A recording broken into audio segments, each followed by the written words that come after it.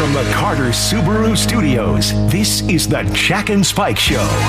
Welcome back to the Jack and Spike Show. Seattle Archdiocese is going to start consolidating Catholic parishes as crowds dwindle. Republicans have just savaged that border and Ukraine deal. I see why. You want to get into it, Spike? Because I know exactly why they're doing it. I think I know why, but usually I'm wrong. Okay. And usually you've done a little more research than I have, and you can tell me and set me straight. Then also Micki Gamez is going to be coming on in a couple of few to talk about people who are ODing on a non-narcotic drug, which is bad time. So before we get to this local story about the Seattle Archdiocese, the reason that this border bill isn't going to be a thing, and the reason that Mike Johnson is saying that he doesn't want to play ball with it, is because it's tied to two other funding mechanisms. It's tied to aid to Ukraine. Right. And it's tied to aid to Israel. And also, he does not like the provision in it which says that they will only, as soon as 5,000 illegal entries, did you read this part of it? 5,000 on average per day for a week's time. Right. And if that happens, then Biden then closes the border. Close the border. And the other thing that he doesn't like about it is the fact that it expedites the visa process for asylum seekers who are already in the United States. One of the lies that you will hear over and over again from many conservative commentators is that they will say that this is an attempt to rig the 2024 election. Now, we've gone over this before, but because I keep hearing it, I feel like it's important to let people know, in order for somebody to vote, they need to have much more than just a visa. You need to be a naturalized citizen. That process takes about 5 to 7 years. Correct. You have to fill out all that paperwork. You have to go through all the legal mechanisms of it, and it costs a huge amount of money to do that. So that's not. So if Joe Biden's planning on winning another election in 2029 to 2031, God, please don't even toy with that. That might be the case. Pushing 90. But here's the problem, though, is that second generation, the children of migrants, more often than not, vote GOP. Wow, who would have thunk it? Yeah. If you look at all the Venezuelan migrants who end up in Florida, overwhelmingly 90% of those people vote GOP. Much more conservative. Much more conservative family, much more conservative culture. You bet it is. What you get a lot here is that there's a lot of stuff going on here. There's the political, there's the cultural aspect, and also, why give Biden a win when you got him on the ropes? There you go. Why now give we it to finally him? peeled back the onion to find the stinky part in the middle. Right, but you got to understand Mike Johnson's position that there are many people, there are many Americans out there who are suffering deeply, and then they look at the people in Ukraine with their brand new tanks and their brand new medical packs to fight off fascism, and they say to themselves, I'm making $22,000 a year and I live in a trailer park. The local factory shut down 8 years ago. Why are we sending $16 billion in aid to Ukraine when I could be using aid right now? There are places in the United States right now, Spike, that look like third world countries. I've seen them. You ever been in New Hampshire? I have, actually. There are people who live year-round in trailer parks that were first designed to be camping sites and then eventually became, and those trailers have been there for nigh on decades at this point in time. I'm with you. Still in the Winnebago all these years. So you got to understand, Spike, from that perspective, those people largely vote GOP, and if their representative signs off on that money going to Ukraine, it's a direct slap in the face to Americans over and over and over and over again, and they're waking up to it because they're listening to Alex Jones, who's saying, you got nothing, and they're watching Fox News, who's saying, you got nothing. And here's the crazy thing about it, Spike. They're totally right about it. They're totally right about it. America sends an unbelievable amount of money to other countries to maintain our military bases or prop up their pension plans or whatever it is. And what do Americans get? A thank you card? What do we get? I've seen the memes, the $25,000 for Ukrainians, $700 for a person in Maui. I've seen the memes. What percentage of the federal budget goes to foreign aid? Tell me. 1%. Okay. Less than 1%. Okay. It's portrayed like we're not doing anything at home because we're helping everybody else around the world first. It's a misrepresentation of fact. And when you've got a BS to get your point of view out, I think there's something wrong with your point of view. Okay. And this, you said, the first out of the gate, you said these things are tied together. This border security bill. Yeah, they're all tied together. They're part of the same bill. Why are they tied together? Oh, that's right, because the Republicans insisted they would not do any foreign aid until you gave us border security. So you tie these things together, then we'll talk. Now we won't talk because these things are tied together. I think that's a misrepresentation. How so? How am I wrong? I know, because I think that the idea was that give us the border deal and then we'll talk about That's not what was presented. But the other thing, Spike, if we can just go back to it really quick, that 1% that you say is we give to foreign aid, what does that amount to in actual dollar amounts? It's a butt ton. I'm with you. But people, how many people? When you ask people, how many people in the United States are on food stamps? Far too many. How many people are on WIC, welfare? Far too few. Because they should be helping more people. I'm with you there. Why do we have child poverty in the United States? Because we don't help enough people with investment in infrastructure and education. I'm just saying, Spike, that if you ask me, I'm just saying, this might sound crazy, but if you ask me, does Ukraine, who's gotten tons of money over the last, ballpark at 24 months, do they need another $118 billion? Or is that $118? I'm just saying, if we lived in a world where I get to distribute it to who I see fit, would I rather give it to the Ukrainians or would I rather give it to American schools who don't have air conditioning? I'm with you on that. And I agree with you on that. Help those at home before you reach out and help the people around the world. That's all I'm saying, dog. I got you. We could get into why it's important to be a global partner, be a global player. Well, those are all factors into this conversation. We have been global players. When we supported other nations. Here's the problem, is that Zelensky is insistent that he gets those regions back. He's insistent about it, to our detriment. He could have signed an agreement with Putin 6 months ago where he said... So you can have all the stuff you invaded and you took over? Just take it. Take it. Well, if Mexico invaded America and we were fighting a war and you said, okay, you just keep Texas. No, because then he would have gotten entry into the UN and it would have been done. Right, but and all you would do is reward aggressive, an attack. Obama did it 2014 with Crimea. You know what I mean, dog? Like, there's a way that we engage in geopolitics. I'm with you. And so when you do this thing where you say, would I rather have him give up dirt in exchange for human lives? Yes. Full stop. Give it up, dude. And the next time that Putin does this to other places, then they're part of the UN. Then what is he going to do? He's going to go against the entirety of Europe, man. I mean, this is the thing about then they're part of NATO. You mean? Yeah, NATO. I got you. That's what I'm talking about, dude. Is that no? It doesn't matter. Point being, man, is that when you're dealing with people or fascists or whatever it is, I understand the importance of it, but is it actually benefiting Americans? No, in no way, shape, or form. It might have for about the first year, and then after a certain point in time, people begin to say, "I have nothing." I mean, Spike, like, this is my issue with it, is that the United States is a casino that's more than happy to loan out money to everybody except for Americans. That's a huge issue. It's a huge issue, guy. Okay. And one of the reasons, I'll ask you another question, Spike. Would you rather have a hint of universal health care for Americans, or would you rather have funding for Ukraine? I understand I'm giving you a binary distinction here. Put universal health care on the table and I'll make the choice. At this point in time, you have a better argument for Americans for universal health care than you do for funding for Ukraine or funding for any of these other countries. How about sending American troops abroad?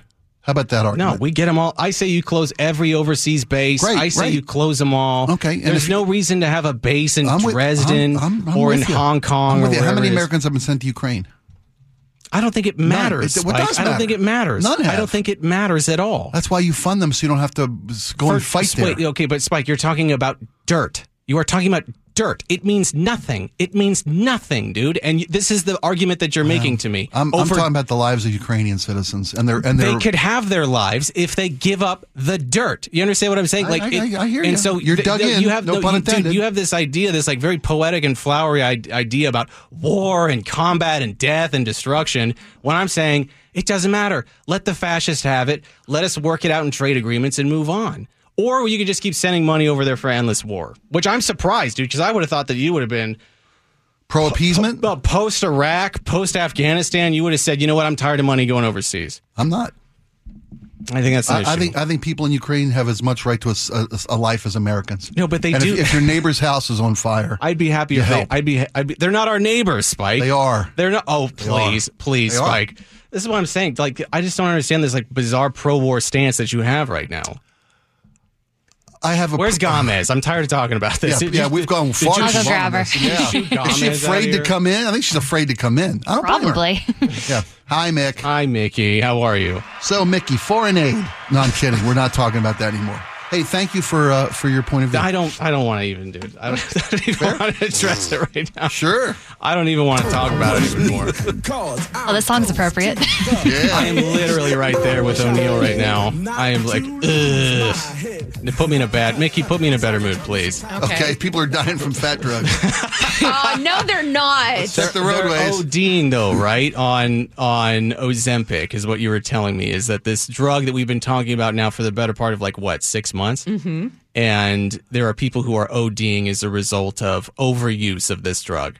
Well, but what does an OD look like? They don't want to have donuts anymore? Like, what does this severe OD look like? No. Let me turn that off. All right, there we go. Yeah. Okay, so let's get into it. So we're talking about the Ozempic, and also known as Wegovy. Very popular right now for weight loss and lowering blood sugar. And in the past year, the Washington Poison Center has seen a 500% jump in calls from people worried that they've overdosed. And so Associate Medical Director Dr. Sasha Kaiser says, for some of these medications, you're supposed to take it weekly, and so people misunderstand and they take it daily instead. And Dr. Savitha Subramanian, University of Washington School of Medicine, says a new study out of New Mexico shows that patients who take the active ingredient in Ozempic called semaglutide are the ones who are usually overdosing. Wherever the individual is getting their vial semaglutide from, which is not the approved form and which is not recommended, there can be dosing errors. Yeah, big time dosing errors. So both Dr. Kaiser and Dr. Subramanian say that some people get confused when they use a multiple dose vial instead of the preloaded injection pen, which is how Wegovy and Ozempic come. You put it right into the abdomen, right? You can put it in your arm, you can put it in your thigh, you can put it in your belly. Can you put it on top of ice cream? Because you're not going to want ice cream, no. Okay.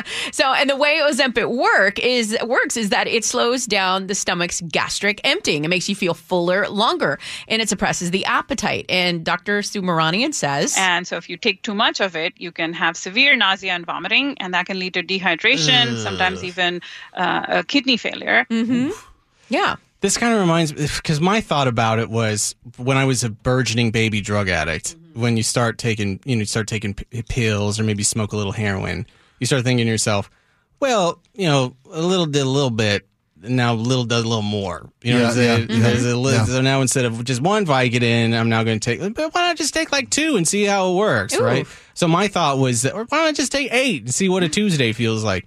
My thought is that people were thinking, oh, I'm losing so much weight on Ozempic, maybe I could speed this process up by double tapping. Right, tapping. Now, we don't know that for sure, but Dr. Subramanian says that could also be another reason why they're taking this medication so frequently, but it doesn't speed up the weight loss process. What ends up happening is that you get really, really sick.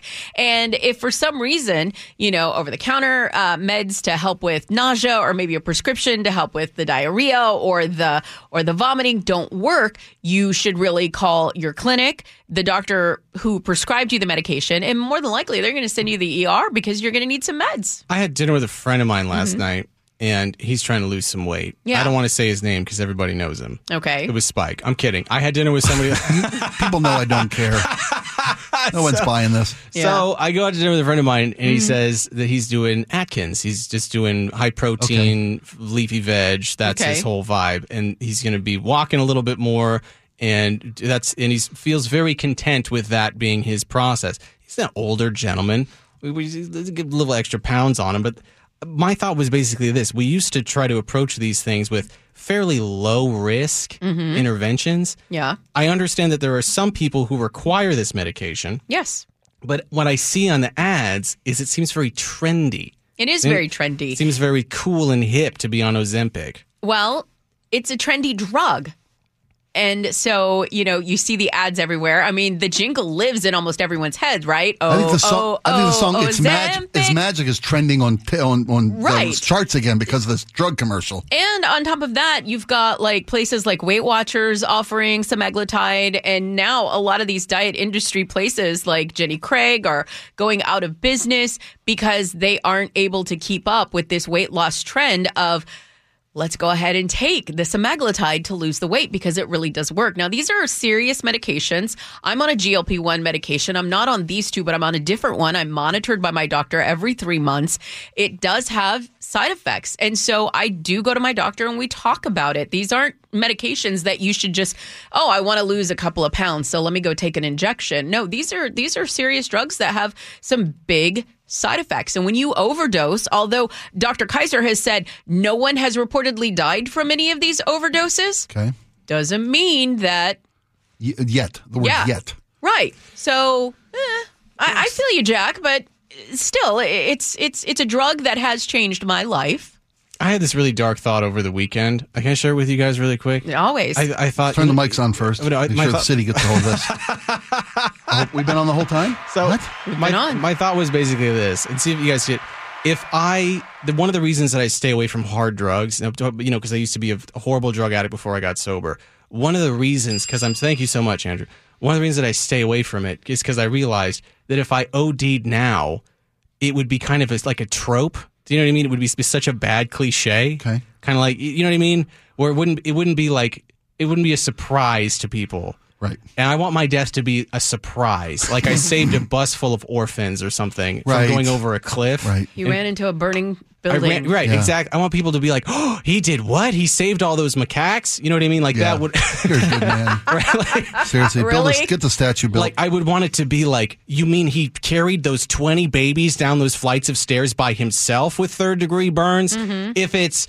he bought some blow and there was fentanyl in it, that's not as exciting. And people go, well, it makes sense because he's a recovering drug addict. I've unfortunately lost some people to that. That's what I'm saying is that, so I was saying that I needed to be a little bit more like, he jumped on the fireworks to prevent them from going off over the home for wayward dogs. That's the kind of death that I need. Well, there's still time, Jack. Thank you. Thank you, Micki Gamez. Can I ask, is Ozempic, is there a shortage for people who are diabetic and need it? Because initially that was the problem. So listen, TikTok is not where I go to get news. However, sometimes there are a few reporters that I do follow on TikTok, and one of them did report that there is a facility, I want to say it's in Idaho or Indiana. I think it's Indiana, and that facility is up and running to fill the pens with Ozempic and Wegovy. So the shortage, fingers crossed, should be over soon. Okay. Well, thank you, Micki Gamez. We appreciate your time. Medication shortages, I've been dealing with that recently. It's a nightmare. Yeah. Absolute nightmare. I had to have Dr. Z call in a prescription like 3 times for me. Because I was like, DZ, I can't. This is just I kept getting this notification that my prescriptions were being filled. Yeah. And then I would call the pharmacy and they would say, we're out of those. We're out of those. Another shipment didn't come in. And I would say... a lot of people are feeling that. And I would go, so what other doses do you have? And then using complicated math, 1, 2, 3, 4, figuring out, well, if 2 of these equals... 3 out of 10s, give me 25s. And yeah, it makes it right. Okay. It's such a weird thing to go through. Hey, speaking of, by the way, what does being sober mean today? For many... not full abstinence. And I got to tell you, as someone who works in the community of rehabilitation, this is very true. I'm finding more and more that people who are moving away from certain substances are starting to gravitate towards other substances that are less damaging to their psychological well-being. And I think it's a new way to approach sobriety. Not for everybody, but for some people. We'll talk about it when we get back right after this.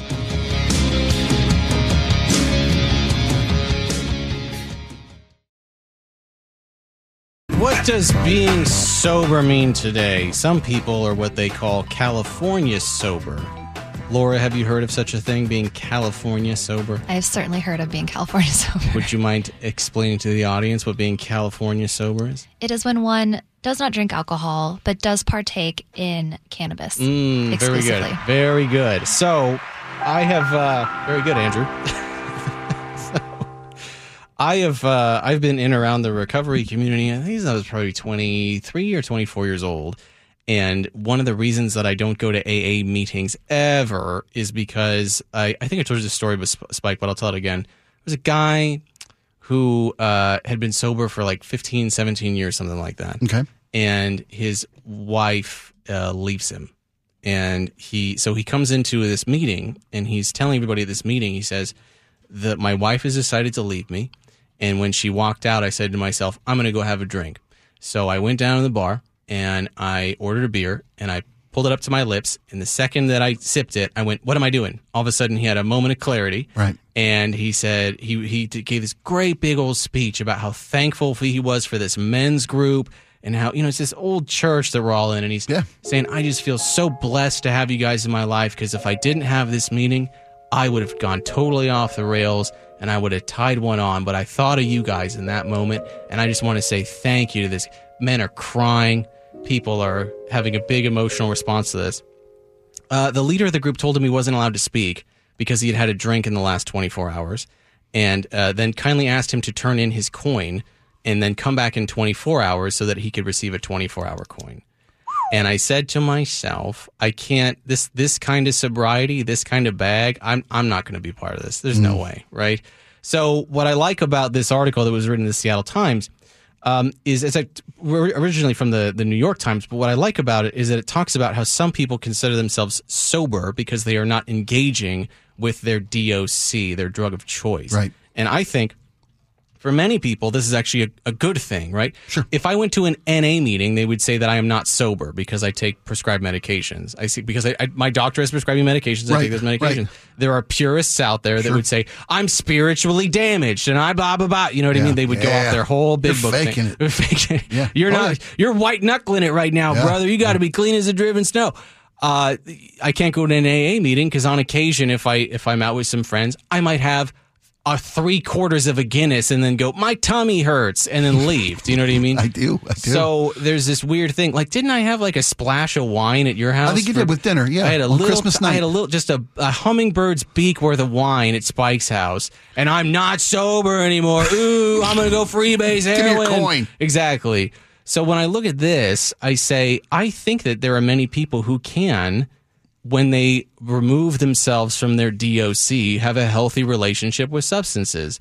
I would not say that about heroin, and I would not say that about cocaine, and I would not say that about methamphetamine, but there are some people who can go and develop a healthy relationship with substances, and I think we should celebrate that as opposed to shaming people for finding safer alternatives than drinking themselves into a blackout every single night. Yeah. I spent a few days in church basements myself under this effort to get a better life. Mm-hmm. So there are people who are regimented, like you said, and just religious, no pun intended, about their beliefs and what it takes and what it means to be sober. That's what they need. That's what that guy at that meeting needed to get through his day, was to be superior, was to throw that guy out and come back tomorrow and you got 24. That's what kept that guy straight and sober that day, and good on him. But there's tons of basements. There's tons of churches out there, folks. I can tell you, and and that's the whole thing, is find something that works for you. If being regimented and disciplined and rigorous, and unwavering, if that's what it takes for you, then you go there. You be part of that group. You lock the doors behind you. Don't let anybody else in.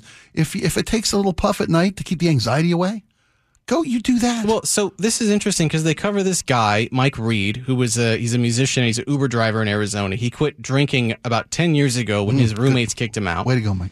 And then he found out that he was really struggling emotionally because his sister, who has Down syndrome, was diagnosed with cancer and was dying from cancer. Oh. So he started smoking marijuana to deal with the anxiety around that. Mm-hmm. He also went to a clinic for infusions of ketamine, and he's tried microdosing. Now, all of these things have been approved medically for use in dealing with depression, anxiety, and so on and so forth. You bet. Certainly not in combination, though. Am I right or am I right? Not if you're driving an Uber. I got to tell you, Because in combination, that's what I used to call, Andrew, a Tuesday. I said a Tuesday, and there it is. I used to call that a little slow. Should we have him tested? Did you fill this up at the end of the show? Thank you, my friend. So, but I know people who do ketamine infusions. I know people who microdose. I certainly would never do such a thing because, I'm a good, clean young man and would never advocate for such a thing. And we signed something saying we wouldn't. Never make jokes about it. Never mention it again on the air. But there has been some scientific research out there which would suggest for some people that this is very beneficial under the guidance of a clinician. There you go. And so that's why I think that this is important for people to understand. Did you know even Bill W. from AA was a heavy user of LSD, said it cured him of his alcoholism? Didn't know that. I thought he white-knuckled it. No. There's a lot of research to show that these things can help people with their addictions. And so when I read this article, I was just happy to see people talking about it, because I've been talking about this for the better part of a decade, being that, again, you know, like, you remember what happened to Demi Lovato? The singer. There's been a lot of different things happen to Demi Lovato. Yeah. With regard to her sobriety, you mean? Laura, you know what happened to Demi Lovato, right? It's, again, like, quite a lot. Are we talking about... You guys aren't subscribed to the Demi Lovato Facebook update page where you get push notifications about everything that's going on with Demi Lovato? Was this her bad chin cleft implant? No, she got sober off of black tar heroin, and then I heard that. And then she was California sober. Right, and then I heard that too. She was maligned on social media, and then she succumbed to the presuppositions of the mob, and she said, being clean and sober is the only way to be. And right. So the thing that I find, again, so very interesting about this is, look at what people, you want to talk about peer pressure with drugs, look at peer pressure from the perspective of AA or NA, which in some cases can be a good thing, but in some cases can actually be a very bad thing when there are treatments that are available to people which will benefit them. Right. And when you're unwelcome at a meeting and you don't go anywhere and you just try to do it on your own and you fall back into your addiction, who's that help? It helps nobody. Right, exactly. So a survey found that 44% of adults ages 19 to 30 said that in 2022 they had used cannabis in the past year. A record high, by the way. That year, 8% of adults in the same age range said that they had used psychedelics. That's an increase from 3% a decade earlier. I think people now more and more are understanding the benefits of psychedelics in dealing with all kinds of emotional trauma. Absolutely. All those kinds of and the things. stigmatism's coming down on marijuana. Yeah. You know, the benefits are being discovered because it was vilified by the pharmaceutical industry because it was competition. And those antiquated views are dissipating away. I do want to talk to a representative at some point in time in the state, because we got to get, there's some things that are Schedule 1 classified that just don't belong there. Not anymore. Right? I think we all know that, and they need to be bumped down. All right, so we'll take a really quick break. When we get back. Are we talking about Grammys? I thought we were talking about Grammys, because we were talking about how much you loved the Grammys. You watched every minute of it. You TiVoed it so you could save it for all time. My cynicism officially died last night, but we talked a little bit earlier about what you said, one of the greatest acting performances of all time that I was oblivious to. Oh, that's right. You know okay, what I'm talking about? We'll talk about both when we get back right after this.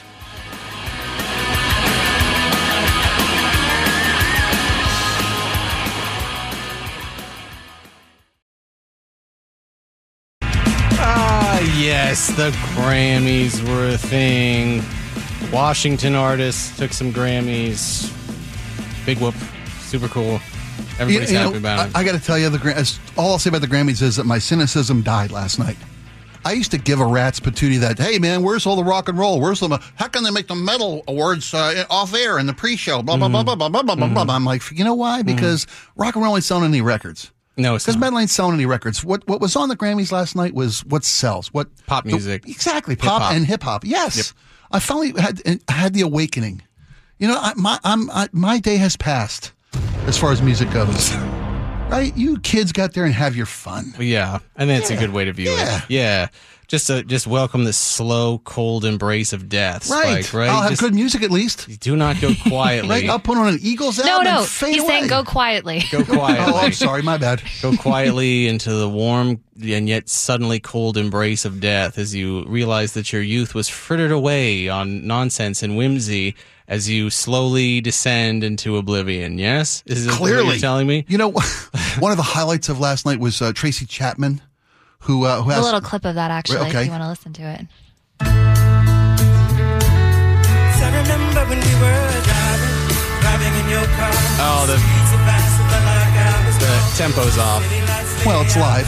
Yeah, but still, the song is supposed to be about 4 or 5 BPMs, a little bit faster. Well, the song won an award for the Grammy. Who was the artist? I couldn't even tell you his name. The country artist who won a Grammy last night for his cover. Obviously, a big old fat guy. Let's be a little more specific. Big old fat guy. Laura, if you could look up the gentleman who won a Grammy's name.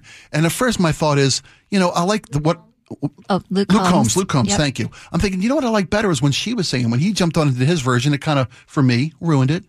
But then I'm thinking, wait a minute. If it took Luke Combs' well-groomed beard and hiding his triple neck to get this song to a new audience, so be it.